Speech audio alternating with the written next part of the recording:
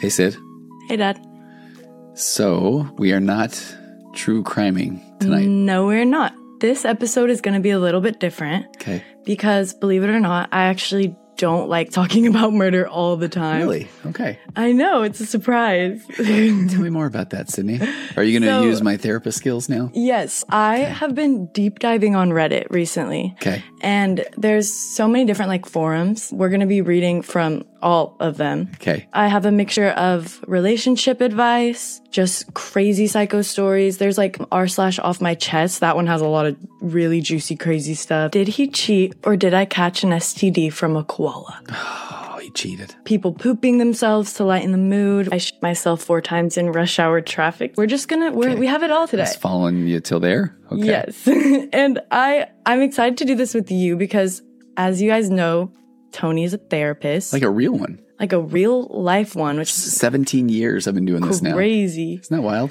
Yeah, so I really like giving advice to my friends, but I always warn them before it's not good. Never really good advice. But you've come to me, though, and we've broken down some things. I really do think that you have a really good head on your shoulders for this, and we've helped some of your friends, and so I think you take my therapy advice not for granted. Yeah, I try. When I'm editing your TikToks, it goes into my subconscious. Okay. Oh, that's funny. I forget that. So it's not by choice, but I do hear a lot of therapy while I'm editing, so yeah. I think it subconsciously goes into my actions. So what's funny to me is and I'm not, part of the things you probably edit, I'm not looking for validation. But do you feel like most of it makes sense? Someone looking for validation. I know if somebody says that's what they're basically doing, right? No, I don't even care. But you can tell me how awesome you like the TikToks. I don't even care at all, but they're really good, right? Right? But okay, but are there things that you ever think, I don't know if I agree with that, honestly?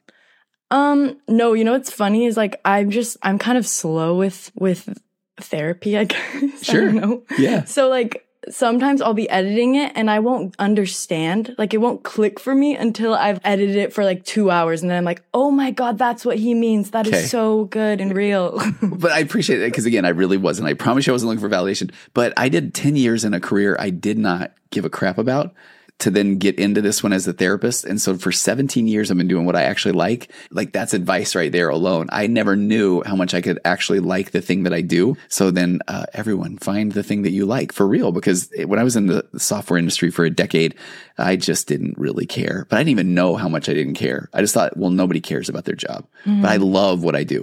Mm-hmm. So I dig it. So this is why I'm so pumped about this. Yeah, your whole career change thing I think is really inspiring. I think it's definitely a social stigma that you can only be one thing, or you're supposed to decide what you are as soon as you're in college or out of college. Insane. Catch me I'm gonna be a lawyer in 10. No, I'm not. But I don't know where I'm gonna be in 10 years. And I don't think you should. That's normal, I feel like. And honestly, okay, I love starting out here because I personally have this theory that if somebody is a lawyer or a doctor, which I'm grateful that there are good lawyers and doctors, but I don't think anybody can really know that that's what they want to do when they're a teenager. And I think that if they know that's what they want to do, it's because they've been getting validation their whole life of when they say, I want to be a doctor. Everybody's like, oh my gosh, you are a smart kid. Mm-hmm. And they're like, oh, that feels good. I'm going to be a doctor. And then I get to talk to the doctors when they're in their mid 30s and they have $500,000 worth of student debt and they don't really enjoy what they're doing. But then they're thinking, well, this is what I got to do. And then you're just convincing yourself. Again, that is not a blanket statement. There are plenty of doctors, I'm sure, that love what they do. But I get to talk to plenty of people that if they already knew, air quote, knew in their early 20s what they want to do for the rest of their life, if you think about it, that's kind of insane. No, yeah. Right? Why are we looking at children and being you better have your entire plan? Yeah. So I was in my early 30s when I went back to school to be a therapist. And then I actually liked school, which I never liked before because I liked the stuff I was learning. And then I really actually liked my job a lot. Let's get into the stories. Okay. And I want you to tell me that my advice is garbage if you really think it is. I will. Don't worry. I definitely will. True. I'm not too worried about that. We're going to start tame, but my mind, I'm already thinking, crazy. I think I know what tame means. Does it mean the real meaning of tame, or is this what the kids say? Tame is not a slang word. Tame. Got it. Okay. Tame. Okay.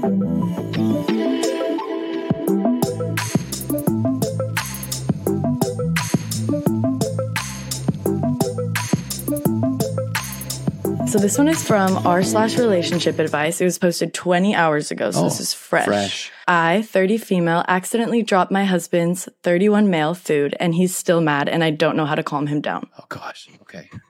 I already feel like I've dated this man. And I have worked with the wife and the husband both. And before we get into this, I know that you have ADHD, and this is asking a man to give birth. But try not to interrupt, okay? Wait, we're gonna. How dare you? But what if my advice is amazing and you won't even have to finish the question because I will have already solved the problem? I'm going to read the whole story and then we're going to give our opinions. I bet you can't read the whole story. What? I think that you'll get distracted. That's probably true, but I feel like our dog Olive, where she gets a toy in her mouth because she's got so many big feelings. So I almost feel like I need like a toy in my mouth and I won't interrupt you because I know I'm going to want to say things. Do you need a binky? Maybe. Jesus. But that's what the kids take to raves, isn't it? I'm going to be quiet. If you're just here for the Reddit stories and you want to check out the YouTube version, I'm going to put chapters in. So if we're talking for too long, you can just like skip to story 1, story 2, like that kind of thing. That's awesome. And in that same breath, I want to give like a shout out, someone with no experience giving someone a shout out is funny, but to Two Hot Takes. This setup is inspired by her setup because she does Reddit stories with her bald dad also. You guys would be best friends. So much to talk about. But yeah, she does it all by herself and it's like inspiring because every time me and you are setting this up, I have a stroke. So I'm like, I don't know how she's doing that. But yeah, shout out to her and let's get into the stories. So this one is from r/relationship advice. I, 30 female, accidentally dropped my husband, 31 male's food and he's still mad and I don't know how to calm him down. My husband and I went out to dinner and we were having a lovely time. We didn't have our phones out. We had a lovely conversation there and on the way home. But when we got home, I accidentally dropped his leftovers. He was driving, so I had my purse and his box in my hands. And I was trying to place it on the porch to reorganize myself. And the box fell onto the steps. But only a little bit of food fell out, so I thought it was fine. He flipped out and said, "Why would you do that? Like accidents don't exist." And I apologized profusely. I said, "Only a little bit fell out. You only lost a little bit. It's okay. I'll put it in the fridge." And he said, "No, it all fell out. It's all ruined." "No, just this bit hit the ground and that's on the steps and this part's sticking out here." It was chili, so I start to brush off the chili sticking out with my hand to just knock it off the container. He said, "Just throw it out. It's fine. Throw it out. I'm not going to eat it. It's my money. I can do what I want." Actually, dear reader, it was my money. I paid for dinner tonight and I'm currently unemployed. When he gets mad like this, he stays mad for hours. I tried to calm him down. "I'm really sorry. Apologies don't matter. What can I do to make things better?" "Nothing. Just leave me alone." So I avoided him for hours. I watered my plants, worked on homework. Just now he was going to bed. It's 5 hours later and he says, "I'm hungry. I have nothing to eat." "You can eat my leftovers from earlier." "I don't want your leftovers." "I'll go to Wendy's and get you more chili." I was thinking about doing that anyway. "I open tomorrow. I can't wait for you." "I can go to the corner store to get you some chips or a frozen dinner." "No, I'll just go to bed hungry." I've learned not to fight with him when he gets mad because whenever I criticize his actions, he blames me for spinning the blame back onto him and making it his fault. I grew up in a family where no one ever apologized and I hated it. He and I used to fight a lot in the beginning and I learned quickly that I also had a problem with apologizing. I learned that you can apologize for hurting someone's feelings or reacting how you did. Apologizing isn't reserved for whoever is wrong in that situation.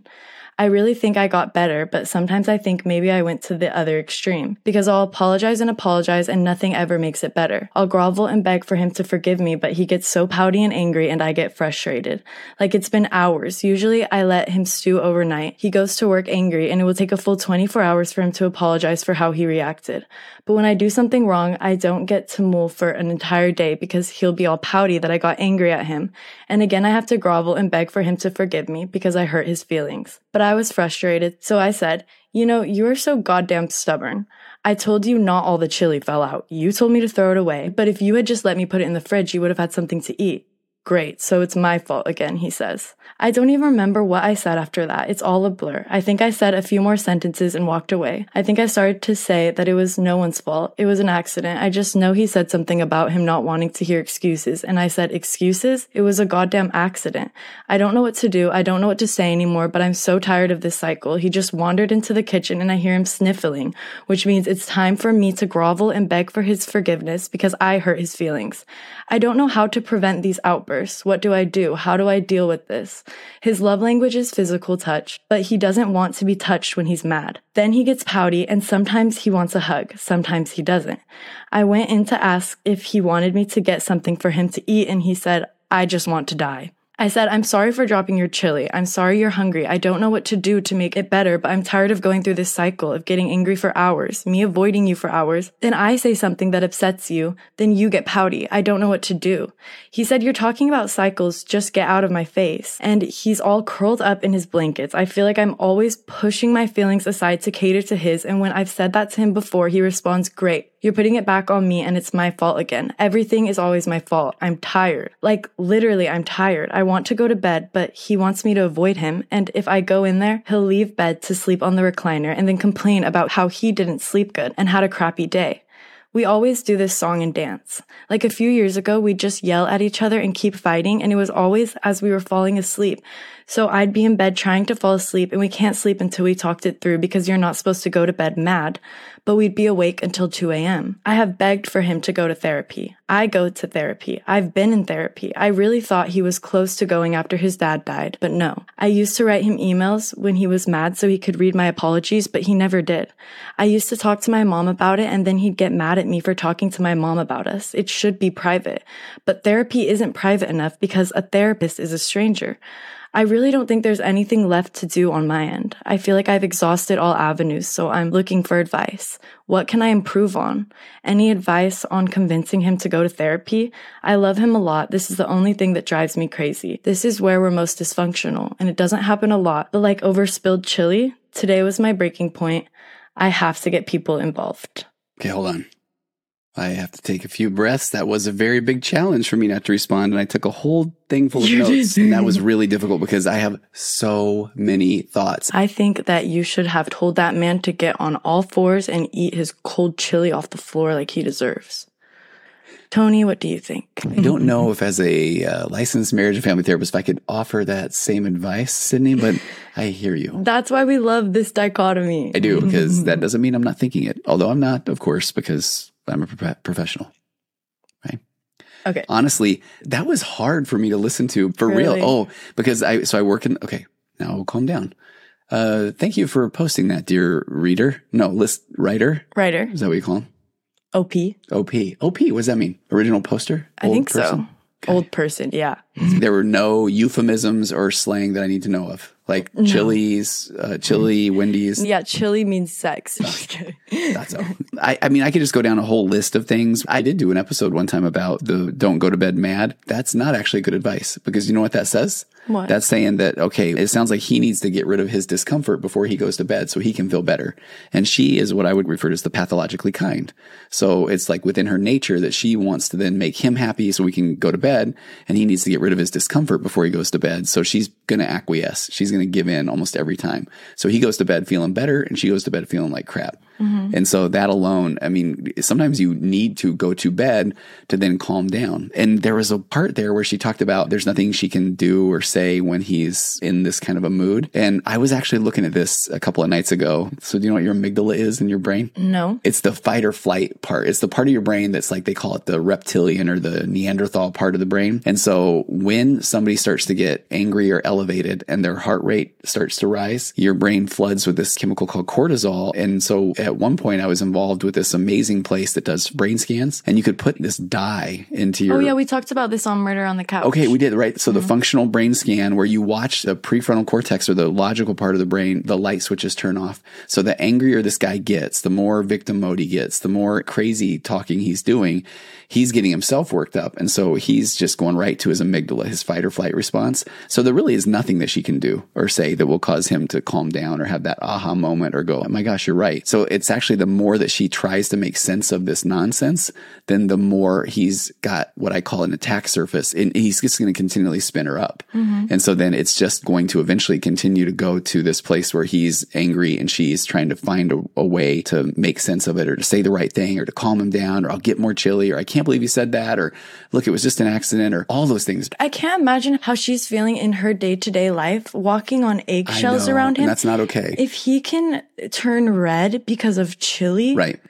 Like, that has nothing to do with her. And it broke my heart at the end when she said, what can I do differently? Right. That's the problem, is that she continues to try to find the thing to do. Yeah, like you can dump the chili on his head. For real. And if it was an accident, He should be like, there shouldn't be a reaction. Well, it's funny because one of the first things I put was the reality is this is a simple one of, whoops, I spilled food. And his response needs to be, no problem. I care about you more than I care about food. We'll eat pretty much several times even tomorrow. So this is where I think it's important to establish right now how narcissistic personality disorder, because people throw it around a lot, is a tiny percentage of the population, 3 or 4%. But what I maintain is that everybody is emotionally immature until they become more emotionally mature, until they get the right tools.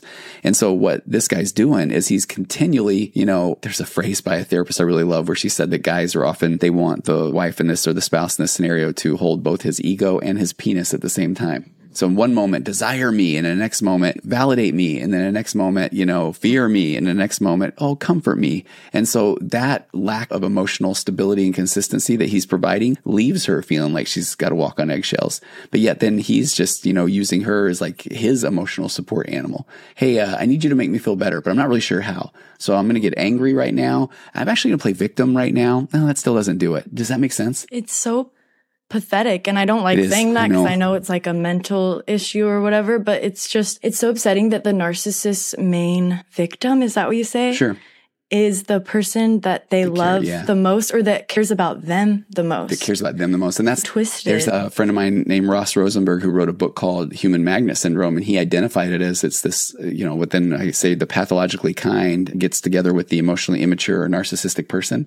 And they form this human magnet. And it's the harder that the nice person tries, then the more that the emotionally immature person has this data to use to manipulate that person. And so what really frustrates me here too is that, let me kind of even back it up. So I'm just going to say the emotionally immature person. So I'm going to say it's him in this scenario. So to the bless his heart credit, he didn't grow up seeing a healthy relationship modeled. I guarantee you that. So he didn't see his own parents taking ownership or accountability of things. Basically, you grow up with this, it can't be my fault, or else then you're going to leave me. So instead, then I need to take the one-up position and make you feel bad, because that was most likely what he saw modeled, in his, right? They're so scared of someone leaving them being the reason someone leaves, that they have to convince themselves that they're never in the wrong. They're never in the wrong. Because if I'm in the wrong, you may leave me. And that's why I do so much work with helping people take ownership or accountability of things.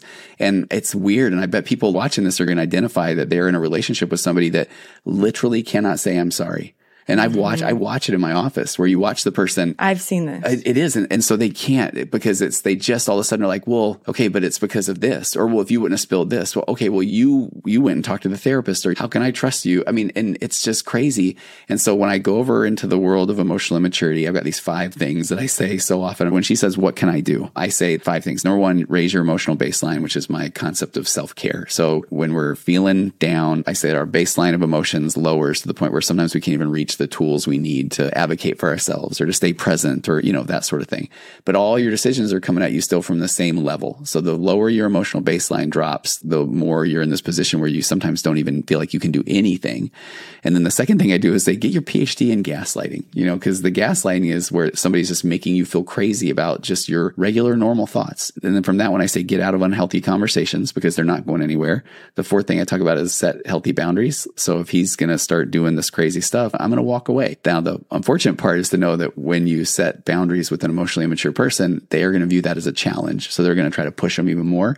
But the 5th thing, Sid, is you will never give that person the aha moment or the epiphany. And that's what the nice person keeps doing. Mm-hmm. But it was just chilly, but I'll get you more, or, I think we should go to therapy, or, and just trying to de-escalate the situation, but that's what they want. That's what they want. Yeah. Because then they view that as the attack surface. And then it's like, oh, you think that I'm crazy? Well, you were telling your sister, your mom, or. And then while that person is just trying to, like I said, de-escalate, at the same time, it's then validating the narcissist, because it's like, yes, I am the victim. Yes, I'm the victim. I'm feel the victim. bad for me. And then I often say too, I wrote down this thing when she said, this only happens sometimes. I am convinced, and again, I've worked with well over 1,500 couples for long periods of time. People will often say, like, maybe these guys would come in and see me, or she would, and say, but it's been pretty good. Like, we're doing okay now.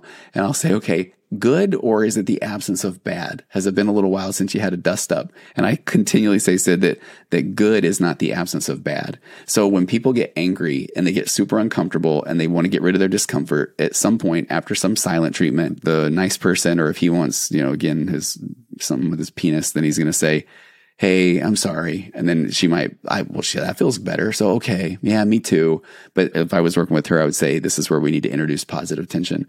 Sorry about what? He's like, look, I said, I'm sorry. Like, you know what? Things got a little out of hand.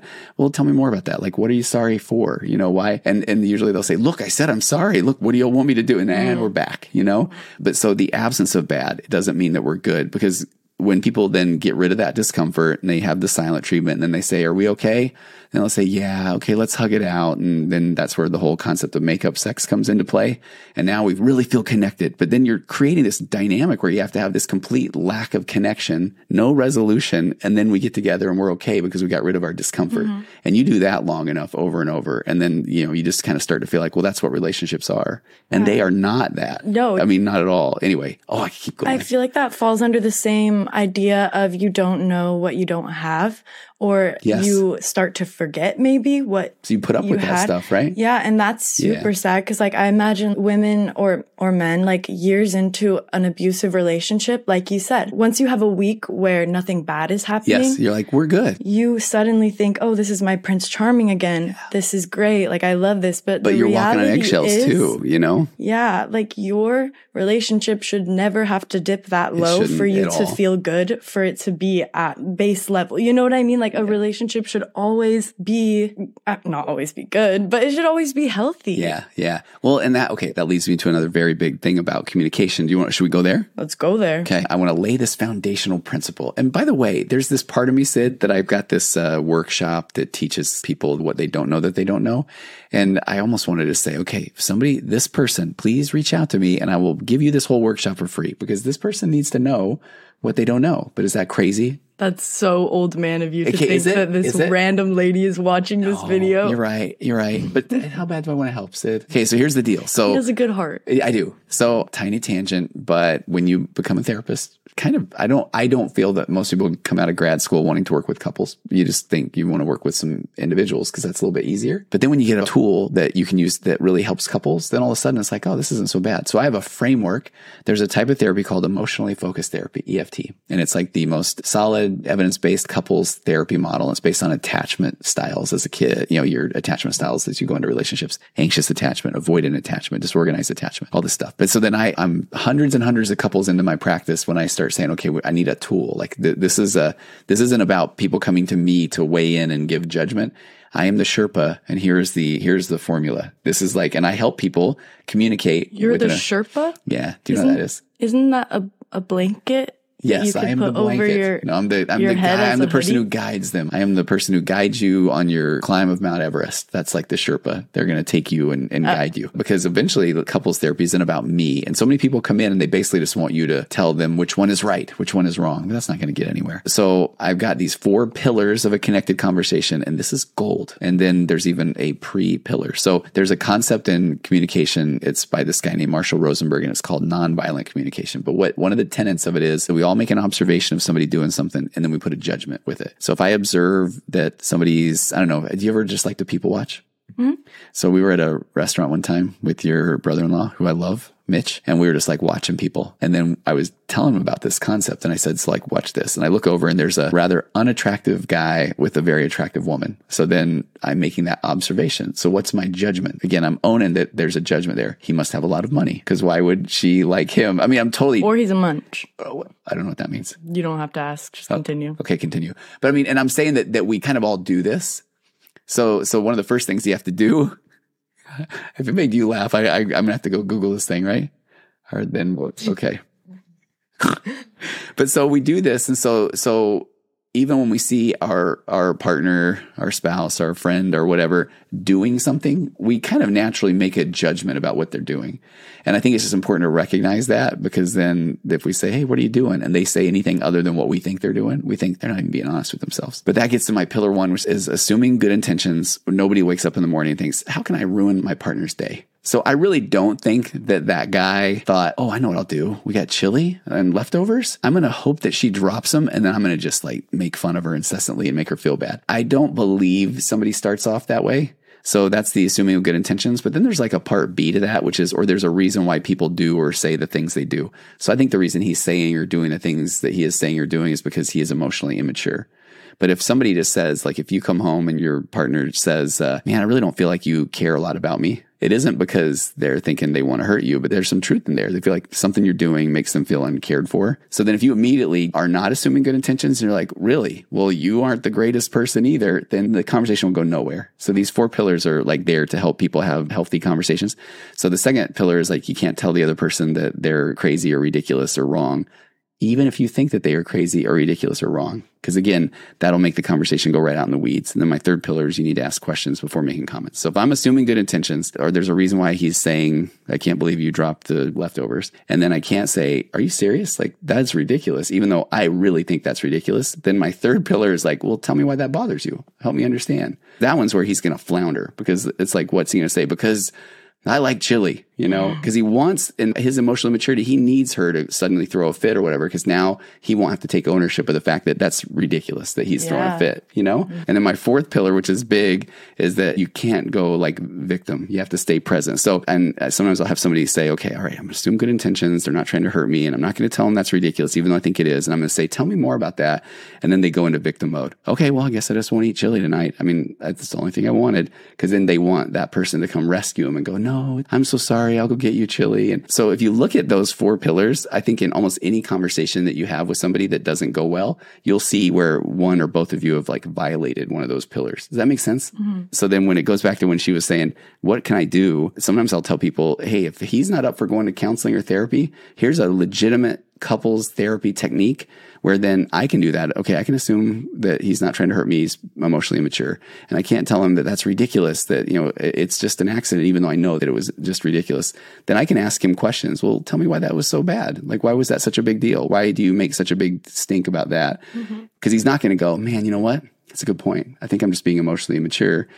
And then pillar 4, as he goes into victim mindset, then you can see, oh, he's being unhealthy on all of these areas. And at that point, there's nothing that you need to do. Yeah. Then what they often see is that, oh, my partner violates all of those pillars. So I'm not going to try to change how they're showing up or what they're doing. I just realize now they are literally like breaking all these communication tools. Does that make sense? Mm-hmm. Yeah. Boring though, right?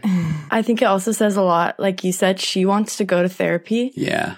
There are clearly problems in this relationship. Mm-hmm. Anyone with eyes can see it. Yeah. She's making the moves to fix it, and he doesn't want to. Point blank, period. Like, that's just not someone that you need to be with. How do we get that point across, Sid? Because to me, I mean, I feel bad saying that at times, but it's like if somebody is unwilling to even work on it and you are working on it, sometimes I feel like that's kind of about all the data you need. It is. Right? It really is. Yeah. And like, I know that like, saying that there's going to be comments that are like, you don't know the whole situation. 100%. Yeah. But there is a point where if you're putting in all this effort and you're getting none of it back, that's just not normal. Right. You shouldn't have to do that. When we were talking before about the things that, and I love this concept where if something happened to me legally, I'm going to go to an attorney. And if they say, here's what you need to do, I'm not going to say, I don't think so. I'm going to tell the judge that it really happened this way. Or, I'm paying somebody who this is what they do. I mean, they are passionate about this.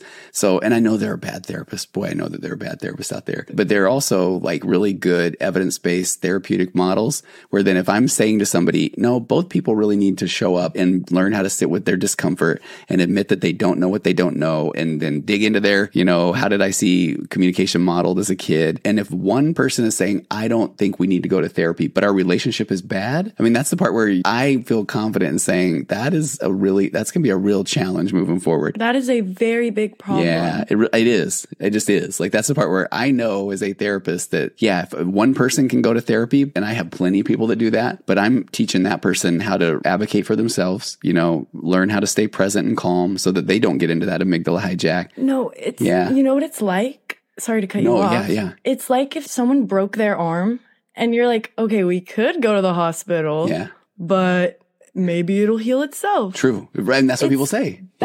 Shit. You put it like that. It is. Yeah. You have resources available. Yeah. Use them. Yeah. And that's why I feel like when people will even say, well, no, the work I'm doing is I'm still showing up. I'm still in this relationship. That's like not the work. That's so easy. It is. It is. It's so simple to exist. Yeah, it is. You want a high vibe. Oh. All right. Okay, we need to move on, right? Let's get into the next story. Okay, but this is fun. This one, my jaw dropped to the floor. DNA test revealed my dad is not my biological father. Mom is still lying about it. Man. You don't even know, bro. And I've literally had these, Sid. Really? Yeah. Wow. Okay, go. This is going to be a long one, so buckle up. A little background, I'm going to be 30 in a couple of months. I have 2 older sisters that are half siblings. We share the same mother. She was married before getting together with my dad. I also have a younger brother that I thought was my full sibling. There are a number of reasons I have wanted to get a DNA test, but never had the guts to do so until recently. I never talked about this with anyone other than my spouse, but 2 years ago, I went to my brother and asked if he would do a DNA test with me, which would reveal if we are full or half siblings. I wanted the DNA test because I do not have a father listed on my birth certificate. When my mom was pregnant with me, she didn't tell anyone until she was about 6 months along. She was not with anyone at the time, so family members asked a lot of questions about who the father was, and she never gave it up. No one was there at the hospital when I was born. I feel like there's a joke about not giving it up. Just gonna let you sit in that one. And I don't feel good about it. No one was there at the hospital when I was born. She has told stories or answered questions I've had as a kid or an adult where things don't really add up. And my mom lies all the time. I honestly won't even believe her if she told me the sky were blue. So 2 months ago, my brother and I finally went forth and did the DNA test. As no surprise, sure enough, we are half siblings. This wasn't shocking to me, but obviously I had a lot of questions. My mom at this point still had no idea we took the test, so I asked my sisters who were 7 and 10 at the time I was born if they knew anything from her pregnancy when I was born, when I was growing up, etc. They gave me all the information they could, as well as another family member. At this point, I called my dad, let him know we took a DNA test, and he told me he always knew and that it would change nothing. Let it be known, it also changes nothing for me. I just wanted to know if my mom was really lying to me all of these years. I started asking questions, piecing together information. Turns out, when my mom and dad got together, she was 23 and he was about 12 years old. They were not officially together. Wait, 12? 12 years. In my mind, I heard 12 years older. Old, period. Okay. Yeah. They were not officially together, but she definitely started the grooming process at that point. He went on to get emancipated and started couch surfing, often living at her house. When he was 17, they broke up. He moved on, and next thing you know, she comes in and says, I'm 6 months pregnant and it's yours. She had spent years grooming him and making him whatever she wanted him to be, to the point where he would believe anything she said. He fully believed I was his child, so he moved in. He didn't go to the hospital when I was born because he was underage. He was never listed on my birth certificate because my mom had some story about how it was illegal. It was illegal. I always say, yeah. It was illegal. Anyways, when I was 3 years old, they officially split and he started asking for visitation with me. My mom said no, so my dad was going to take it to court, and that's when my mom revealed that he was not the biological father. Knowing this, he went back to be with my mom because that's the only way he would be in my life. A year and a half later, they had my brother and went on to stay together until 2012 when they officially split for good. Never married or anything, but still a very nasty split. My dad also let me know during the time he was living with her off and on after he was emancipated, she would throw parties at the house and all the young boys in the neighborhood would come over and basically do whatever they wanted. He gave me a name of who my potential father could be, and since all of this has come out, I have had family and friends come to me and give me another name of who it could be. I believe it's either one of these two people, but that's not really what's important here. Having all of this information under my belt, I finally confronted my mom. I told her I did the DNA test, why I did the DNA test, and what the results were. At first she laughed, told me to stop joking, and called me a brat. When I sent her the legitimate results, she said it was impossible. DNA test was wrong, and I needed to do it again. She has spent the last 2 months making me feel crazy, telling me the DNA test was incorrect. I did a paternity test as well, which gave me the same result, to which she says is wrong. She said my dad somehow forged the results to persuade me away from her. There have been so many lies I've learned over the last 30 years. She is a classic narcissist through and through. Like I mentioned earlier, I didn't do this test because I wanted to know if my dad was my biological father. I wanted to know if my mom truly lied about it for the past 30 years. Family members members, friends of hers, and even neighbors I grew up next to have come forward and said she has spoken to them about this years and years ago. Everyone assumed that I already knew and were shocked that I was just now finding out. I have so many emotions regarding all of this. My head is reeling over the fact that I don't know who my biological father is. Obviously major trust issues, considering my mom lied for 30 years and is still lying. I'm having a little bit of an identity crisis because I'm like, who am I? And it's just been so overwhelming. I'm hoping this is a place I can come to vent, maybe get support through people who understand crazy parents, and I'd also like a little validation that I'm not crazy and that 2 DNA tests are going to be accurate. Wow. Yeah. Oh, she's not crazy. She's not at all. And the DNA tests do not lie, but her mom does. Yeah. Yeah. A lot. That is crazy. I pulled up an article of something that I've been working on that I think might give a little bit more, it might help make sense of what's going on. Mm-hmm. But man, I feel bad. I'm just like in shock for her to not know who your father is and then to find out that your mom is a groomer. Yeah. Yeah. That put a whole different spin on it. And then for her to laugh in your face. That is insane. Have we ever talked about confabulation? Does that one ring a bell? Mm-hmm. Okay, so confabulation. Narcissists or emotionally immature people often disassociate or erase memories and are amnesiac because of their contact with the world that is through a fictitious construct, the false self. So they do not experience reality directly. They experience it through this distorted lens. And then I could go into like where that lens is formed in childhood, but this is what I worry or I feel bad that she's experiencing. It says this lens requires them to eliminate any information that challenges their grandiose self-perception and the narrative they've constructed about themselves. Because if she admits that she was grooming some kids since he was 12, if the mom does, I mean, that can't be it. It can't be that she was that person. So then they eliminate that information that challenges their grandiose self-perception. So that narrative is necessary for them to be able to explicate, excuse, or legitimize their self-centered or exploitive behaviors, choices, that sort of thing. So this is like the crazy part about confabulation, that in an attempt to compensate for the gaps in memory, they confabulate, meaning they invent plausible plugins and scenarios of how things might, could, or should have plausibly occurred. And so then to everybody else, I think this like speaks to her experience. The fictional stopgaps appear as lies, but to the narcissists or emotionally immature, they believe in their reality. So they may not actually remember what happened, but it couldn't have happened in any other way than the way they need it to happen in order to fit the narrative that they've created. So it cannot be that she groomed somebody. So in 30 years, she's confabulated this narrative. And it's weird, Sid, because I think people often say, but she knows so that really didn't happen. But there's a belief that when somebody has emotionally, immaturely been creating a different narrative for 30 years, that they really believe that's what happened. Isn't that a trip? If that's really what's going on here, that is actually insane, like the power of the mind. It is. Because she has a literal child that is proof that she was like... Okay, well, let me tell you the craziest story, and I'll change some of the details because this is very true. But a long time ago, I worked with somebody that they did not have kids, but one of them had a kid out of wedlock in their high school years. So then I'm seeing them, and this couple together has not had a kid, but they talked about this kid that one of them had out of wedlock that had given up for adoption a long time ago. So then fast forward literally like 10, 12, 13 years later, then I see them, they come back in for some counseling. And now at this point, they have a bunch of kids, 6 kids or something like that. And so then the therapist is a human. I want to hear more about, did they ever find out like what's the status of this kid that was given up back in high school? And the person who was more involved in having this kid in high school, they claim to have no idea what I'm talking about, to the point where I thought, maybe I've got it wrong. Maybe I'm thinking of a wrong couple back in the day. And then I talked with their spouse individually a few weeks later, and I said, hey, am I crazy? Or didn't your spouse was involved with the kid in high school that they gave up for adoption? And this person started bawling and saying, yeah, but they think it hasn't happened. And so then the more you learned about confabulation, so they gave this kid up for adoption, then they get married, and then they don't have kids, and then they end up having like 6 kids.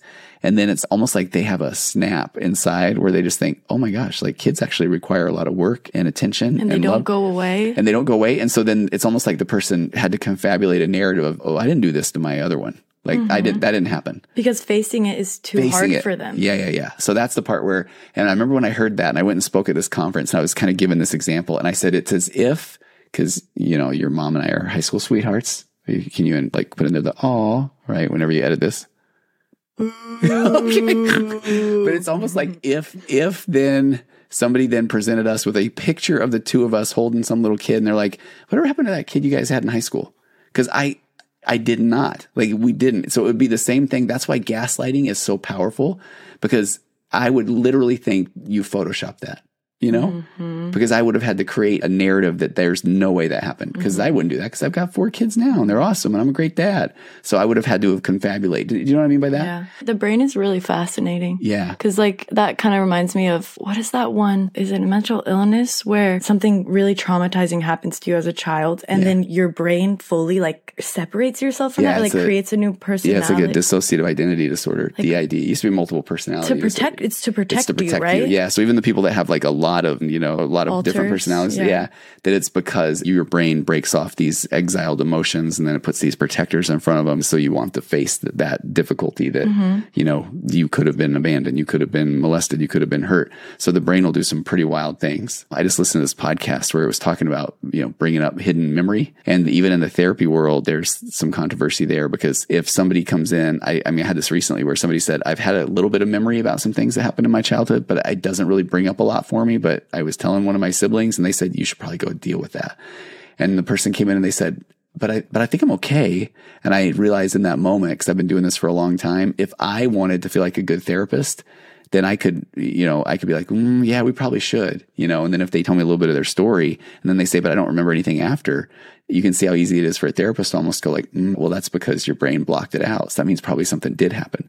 So we need to talk about that. And if the person's like, okay, I don't know if it did, but they want the validation from the therapist, so then all of a sudden they're like, I do think that my brother was always a little bit off with me, when in reality it's like, well, maybe he's just like a brother, kind of just like. There's a whole nother side to it. Confabulating yourself getting like assaulted. Yeah. So that sounds crazy. No, so that's like this podcast that your mom and I listened to. I don't think I've ever devoured a podcast faster in my life, but it's about a case over in Australia where a mom and a dad are spending the longest time in jail ever and again, I don't know, but the podcast was presented really well, where one of their kids says this ritualized abuse happened for years. And then some of the other ones say it couldn't, like we were in the same house. And then people used to go there all the time and there isn't really corroborating evidence, but there's a therapist involved. So it's so wild, especially to be a therapist and to know like there are times where if I really wanted, if I wanted to try to manipulate somebody, you got these vulnerable people in. But again, I've also worked with plenty of people that have been traumatized, And here's another layer to that. At some point, if your brain has fully convinced yourself of that,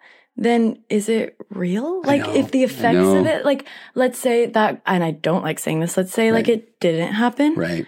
But if she fully believes in her confabulated memory that it did, because it had to have happened. I guess it's real. And then maybe she still does need therapy to overcome it. And it's all just really crazy. That part is wild, because I don't want anybody hearing this to think that, that's why we typically side for sure on the side of the person, right? Because you don't want to get that one wrong.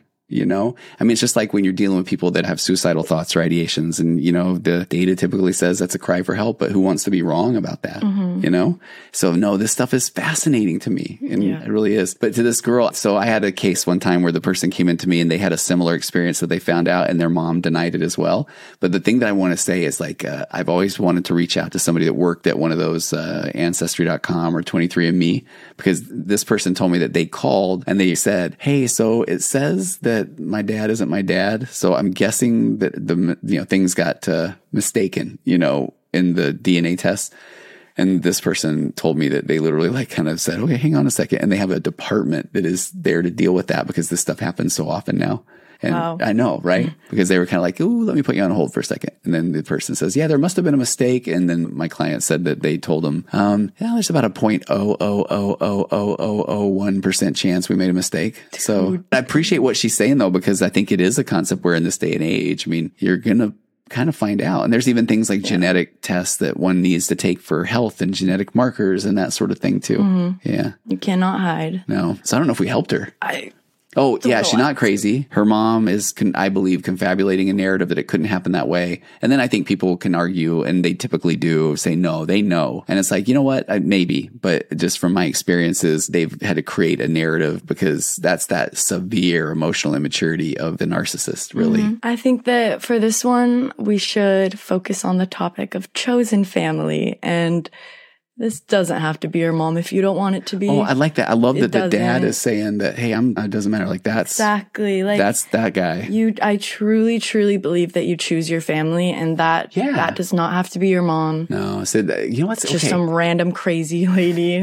What's crazy about that is like that is one of those questions that I think I get more than I ever thought as a therapist of when people don't. You know, it's like they keep going back to their family of origin, even when they're abusive or emotionally abusive, or because they're like, but that's my family. No. And right. And I always say, okay, well, then you learn to differentiate from your family. And if you're feeling like what's wrong with me because of the way that they're making you feel, that's a them issue. Mm-hmm. So you have your data, find a healthier relationship. Yeah. Yeah. Next story. Okay. Where are we going? Did he cheat or did I catch an STD from a koala? Oh, he cheated. Next. A koala? Are you ready? Yeah. These are real, right? These are real. Koala, like, is that a hip phrase? Koala, yeah. Koala is a very hard street drug. Okay. I don't believe you. He is a 27-year-old woman, my husband, male 28, and I have been together for 5 years after being friends for most of my teenage years. We have 2 sons, and this takes place in March of 2020 when I was 3 months pregnant with my second child. I had gone to my 13-week scan follow-up after the ultrasound alerted something wasn't right. I fully expected the worst, but my GP... General practitioner. Okay. But my GP just said they could see something on the scans with my fallopian tubes. Nothing was wrong with baby and wanted to get bloods and swabs done. When the results came back, my GP called me to come in urgently. That's when she showed me that my tests had returned positive for chlamydia. Ugh. I was shocked, and my GP knew I had been with my husband for years. She was my doctor all the way back when my first son was born. She knew all of our history. She straight up asked me if our relationship was monogamous, and I, of course, said yes. She gave me the rundown of treatments and scripts, telling me that my husband would need to come be tested as well to confirm before he too would likely need to be treated, all with a look of pity. She was thinking it. I was thinking it. I'm thinking it. I'm thinking it. My partner had cheated on me and given me an STD. Yeah.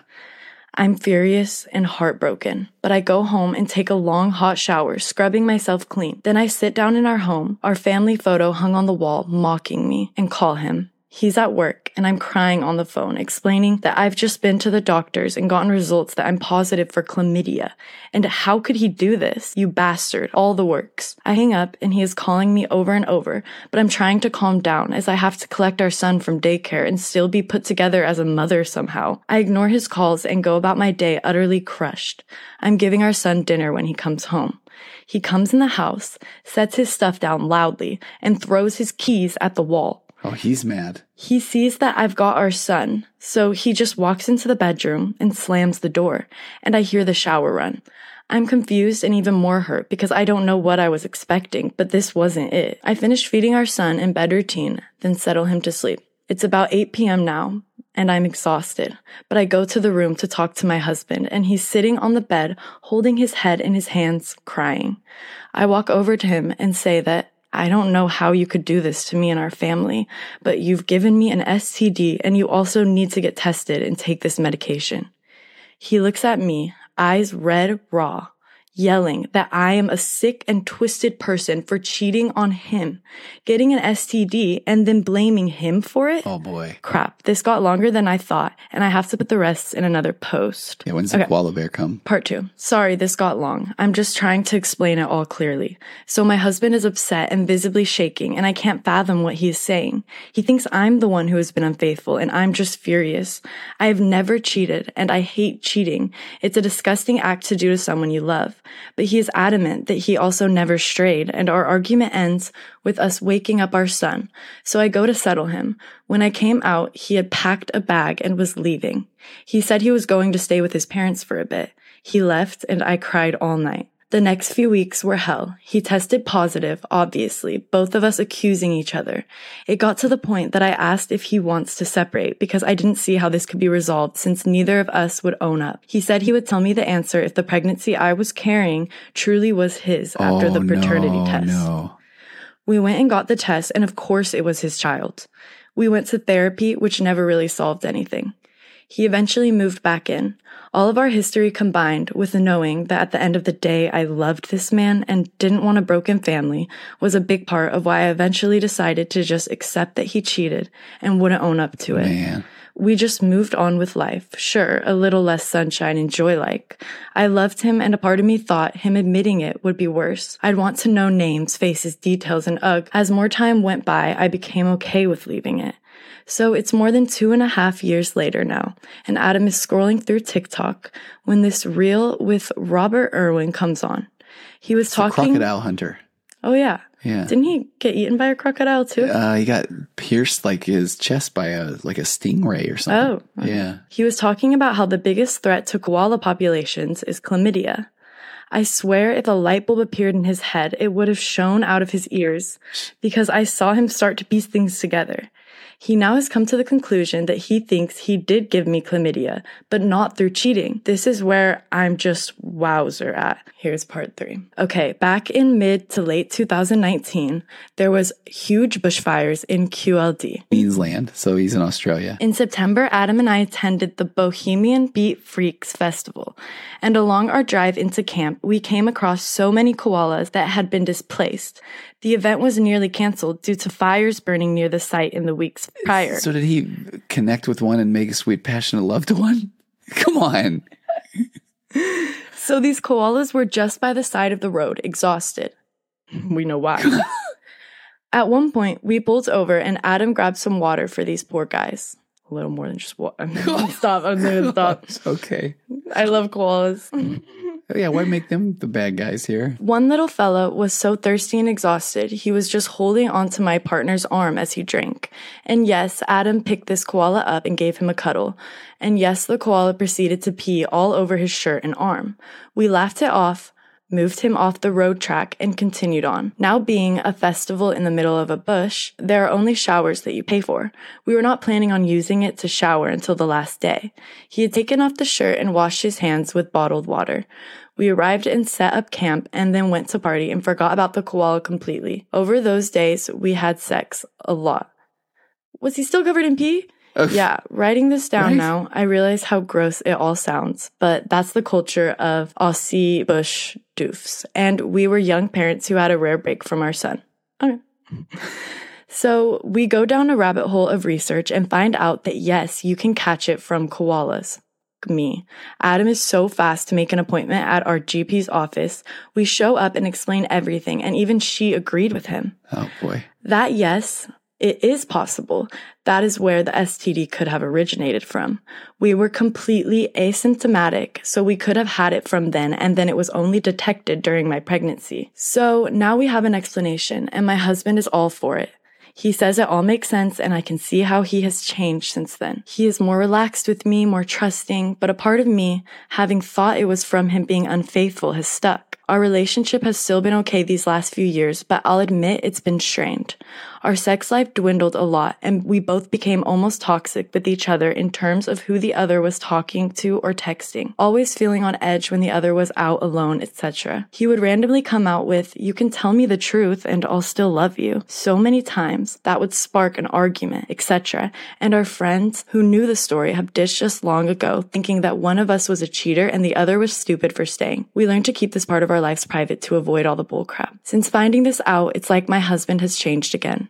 He is back to the loving, affectionate, caring man he was before this started. He has accepted this explanation so easily. But now, how do I wrap my head around that my husband did in fact give me chlamydia, but from a fucking koala? And how do we undo all the toxic crap that has been between us and move into a healthier, trusting relationship?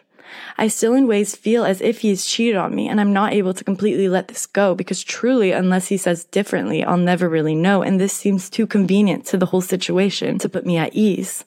I just don't know. It sounds crazy, but this has been my life for nearly 3 years, with this new information stressing me out again this last 6 odd months. Okay, Sid. Still have updates. I want to hear, because I just Googled and I was like, man, so first of all, yeah, they can get it just like people do, sexual transmission, but also young koalas become infected by eating pap, a nutritious type of feces.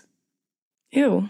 Excreted by the mom, according to a study published. Anyway. So Tony's hitting us with the koala fun fact. Well, okay, but then I can't wait to hear this, because I got to tell you, I found some more stuff by 10 seconds of Googling on the internet. There's different types of chlamydia. Scientists respond to this. Okay. Yeah, suspicious. I love that scientists are really chiming in for real. Yeah, you cannot take anything to Reddit without it getting dissected. That's beautiful. So before we get into her update, this is the top comment on this post, and it says, here's the bad news. Technically, it is possible for koalas to transmit chlamydia to humans, but not the STD. Thank you very much. What we call chlamydia is just one bacteria of many. Koalas can contract and spread 2 types of chlamydia. Chlamydia pecorum and chlamydia pneumonia or something. Yeah.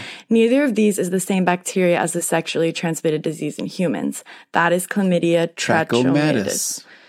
Yo, you guys, we have so many letters. Could we just change the name? But what's funny is, like, I'd never heard this in my life, and 2 seconds of Googling and we got the answer, right? It says that chlamydia from koala bears is a respiratory infection, not an STD. It's a common infection. So now let's go on to her final update. Okay. I would say, though, that I no longer have like a bucket list item to hug a koala bear. Was hugging a koala specifically on your bucket list? No, before? I think I even got them confused with sloths, because remember when you were in Costa Rica and all we wanted to do was see a sloth? Love sloths. Yeah, and I saw one. We saw one. We stood under the tree and just stared at it for like 15 minutes, just watching it do absolutely nothing. Okay. Hey all, me again. Koala chlamydia girl, I'm back. That's a rough nickname. I hope no one cuts that. That's not me. I'm Sydney. Oh. So you read my post, and most of you thought that my husband didn't cheat and gave me a lot of advice to think through. I sat my husband down last evening and spoke about how I'm feeling now that we know the truth. I talked about how much pain I've been put through with him accusing me and vice versa, and I apologized for my part in things, told him how much I loved him and how happy I was to finally put this to rest, and now we both know there's nothing between us. And then he starts fidgeting and getting upset. And he tells me that he cheated. Hang on. Let me do this one. Shocker. I thought you were doing like white noise for a second. No, that was that much of a shocker. Hang on. Let me do a spit take. That was such a crazy thing. Keep that away. Yep, I know. But he still didn't give me the STD he says. In the months after finding out, yes, our relationship was in a really bad place. When he wasn't living at home at the time, he went out and had a one-night stand with a girl from a pub in the town over. Man. He explained that he genuinely believed that I cheated. Wow, this sucks. Okay. Yes, our relationship was in a really bad place. When he wasn't living at home at that time, he went out and had a one-night stand with a girl from a pub in the town over. He explained that he genuinely believed that I cheated, and after a few drinks, he decided he was going to end things with me. So he went ahead with sleeping with this girl. It was his way of tit for tat. Plus, he was convinced that our baby wasn't his from everything. Basically, he was really in a broken place, but the next day we met up and this was the day I brought up separating, and he said that instantly he had regret and felt as if things were even now. He decided he would stay if I did a paternity test and the baby was his, which he was. He thought that if I was never going to tell him I cheated, he would never tell me either. He only told me now because he realized how stupid he was and wishes he could take it back, but can't, and now this koala knowledge has left him feeling guilty. I asked about the girl, and he says he only knows her first name, hasn't had contact with her since, and she means nothing. But my God, this blows. Remember how I said in my post that since finding out, my husband is back to his caring, affectionate self? Well, now I know why. He was trying to make up for his mess up. And people were mad at me for not instantly accepting that my STD could have come from a koala. But I swear there was a part of me that instinctively knew this. Maybe that's why I was holding on. It all feels hollow. I feel numb. I'm sitting on a park bench right now while our sons play and I just don't even know what to do. Cheating is a deal breaker for me, and I never slept with anyone. I never considered a payback tit for tat move against him. So why did he do it to me. I'm heartbroken, and a part of me wishes we could go back before all of this happened. I can't break up my family. We have 2 kids, 2 dogs, 2 cats, 2 cars, and a house together. It would be a mess, but I don't know how to take this on now. He could have told me this 6 months ago when we first found out about this new possibility, but he didn't. He waited until I poured my heart out to him in apology to dump on me this confession. I can't look at him right now, and he knows it. I guess I'll take a few days to process and then decide things, but I'll probably stay. I love him so much, even though this has broken a little part of me I just found again. Oh well, life will work out, right? Edit. I get a lot of people here are invested in this. I understand it's fucking nuts. I get that a lot of people are now convinced my husband is some sick sadist, but I genuinely do not believe that to be true. I don't think he manipulated me for years. I don't think he gave me the STD or cheated before all of that crap happened. I do believe the STD came from the KOALA. Why admit to things now if not? Before, yeah, he felt justified, but now he thinks he is an idiot for doing what he did. I believe him when he says it was the only time it's ever happened, and if people think me for a fool, that's okay. I'm processing this all in my own time regardless, but the way I see it, we had a really unfortunate thing happen, and the STD planted doubt, and he fucked up. But the way it came out shows me that my husband is dedicated. I'm airing all of my feelings, and this man who has let this eat at him for years because he genuinely believed I cheated also, finally told me this truth now so that we can have a shot at going forward with nothing between this. He has told me he won't blame me if I want to leave. He thinks I should think everything through and make my decision regardless of everything we have together now. He knows that everything would change by telling me that. He didn't have to. But it took him— okay, sorry, I'm interrupting myself. He didn't have to, and the timing shows me he is genuine. But now he knows that he is the only one here in the wrong.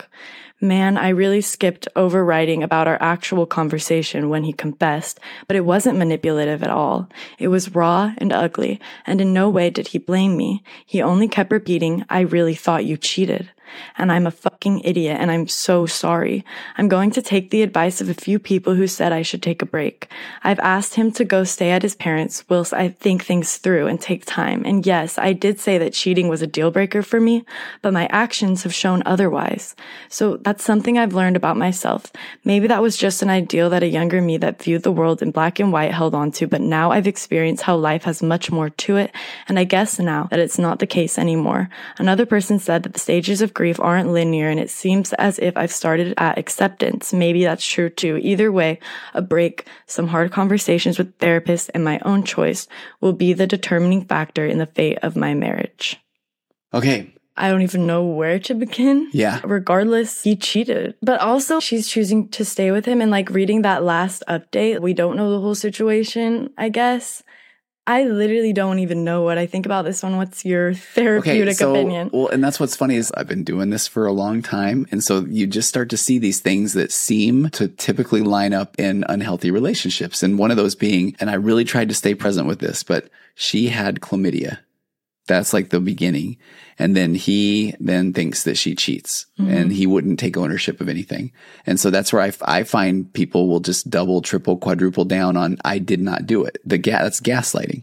And gaslighting is a childhood defense mechanism. It still goes back from the point where if that person did not see taking ownership as something that they saw modeled and especially something that he has a fear that then she will leave if he does. Now we start getting back into a little bit of that confabulation. And so then he's convinced that at some point he couldn't have done that. So then here comes the koala bear thing and it eases his discomfort. And now he's all in on the koalas. But tell me if this makes sense, Sid. We don't know what we don't know. So I'm personally obsessed with interrogation videos. I mean, Same. Okay. And I've had people that are in very incredible positions where that's what they do for a living. And some of the funnest times as a therapist is when you're talking to people about the things they look for in those interrogation videos. And so many of them are the things that person doesn't even understand that they are getting wrong when they're trying to pretend that something happened. So what I feel like I heard from there is that she had a legitimate STD, chlamydia, the STD.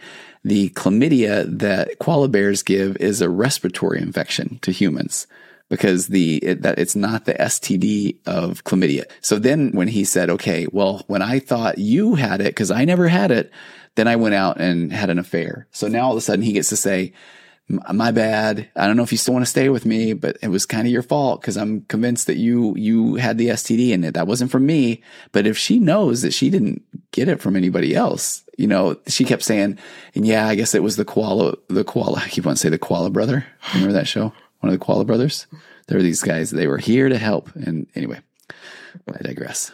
But are you following what I'm saying though? So are we thinking he cheated twice? Yeah. So I think that he cheated and then gave her and again, I don't know this, but I'm thinking he cheated, gave her chlamydia. He was unwilling to take ownership of that. He was unwilling to sit with that discomfort. So he projects and gaslights onto her. Mm-hmm. I think you did it. Matter of fact, I want a paternity test. He sees this TikTok. In my opinion. And he's like, oh, here it is. Thank God. Right. This is where I went to we don't know what we don't know. Because what people often do is if I would have stopped at the beginning of this article, can koalas give humans chlamydia? Yeah, they can. All of a sudden he's in. But you read down about 3 more paragraphs and it's like, well, what we call chlamydia is actually just a type of bacteria and they can contract and spread 2 types of chlamydia, this picorum and pneumonia. Neither is the one that is sexually transmitted disease in humans. That's one called chlamydia trachomatis. So the one that the koalas typically give people, it can't be passed from koalas to humans. And that the one that we get is a respiratory infection, not an STD.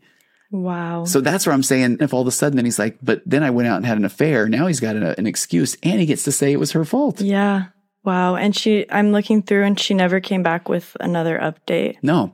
And so then that's the part where then he gets to even say, now he's even put it on her, but if you want to leave and if you want to break up our family, I mean, I'll support you. So now he even gets to take that victim role on. And so now she feels bad. And that's why I was flipping over here on he got her to apologize to him for cheating. Yeah. And I was looking up, yes. Her twice. And this human magnet syndrome, and the author calls her, and he clearly says early on, he doesn't mean, codependent can sound really negative, but he's saying that codependent and the narcissist, that they experience each other as a soulmate. And he's like, but far from their conscious awareness is a deeper, darker feelings of dysfunctional familiarity. So these unconscious feelings of familiarity compel people to repeat the catch-22 relationship pattern of their childhood, needing to be loved by a person who is characteristically unable to love them. So they'll be compelled to repeat a version of their relationship with their, pathologically narcissistic parent. So then I feel like that is the thing where she is going to make excuses and give him the benefit of the doubt over and over. And then he will then see this opportunity to take the one-up position and go have an affair. So, and then he gets to turn it back around on her and say, but I mean, if you want to break up the family, it's fine.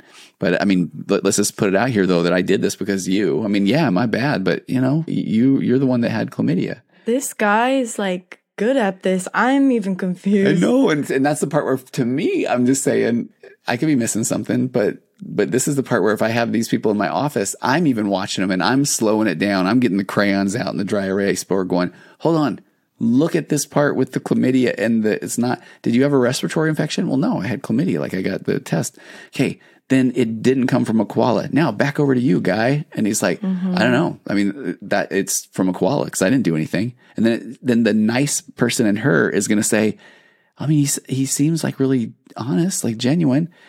And he told me he's sorry for then having the affair. Like, so, he is a nice guy, I feel so bad for this girl. Too. And I hope she doesn't even see this because if she's happy, she's happy, but this gets into a whole other thing where she said, but I don't want to break up my family. And this is that part where, not to get too deep into this. Tear your family apart, girl. Okay, but not to get too deep in it. But then if what happens often with the pathologically kind person who's in the relationship with the emotionally immature narcissistic person is that she'll continue to have to then try to walk on eggshells and take that one down position and try to read the room and how's he feeling today?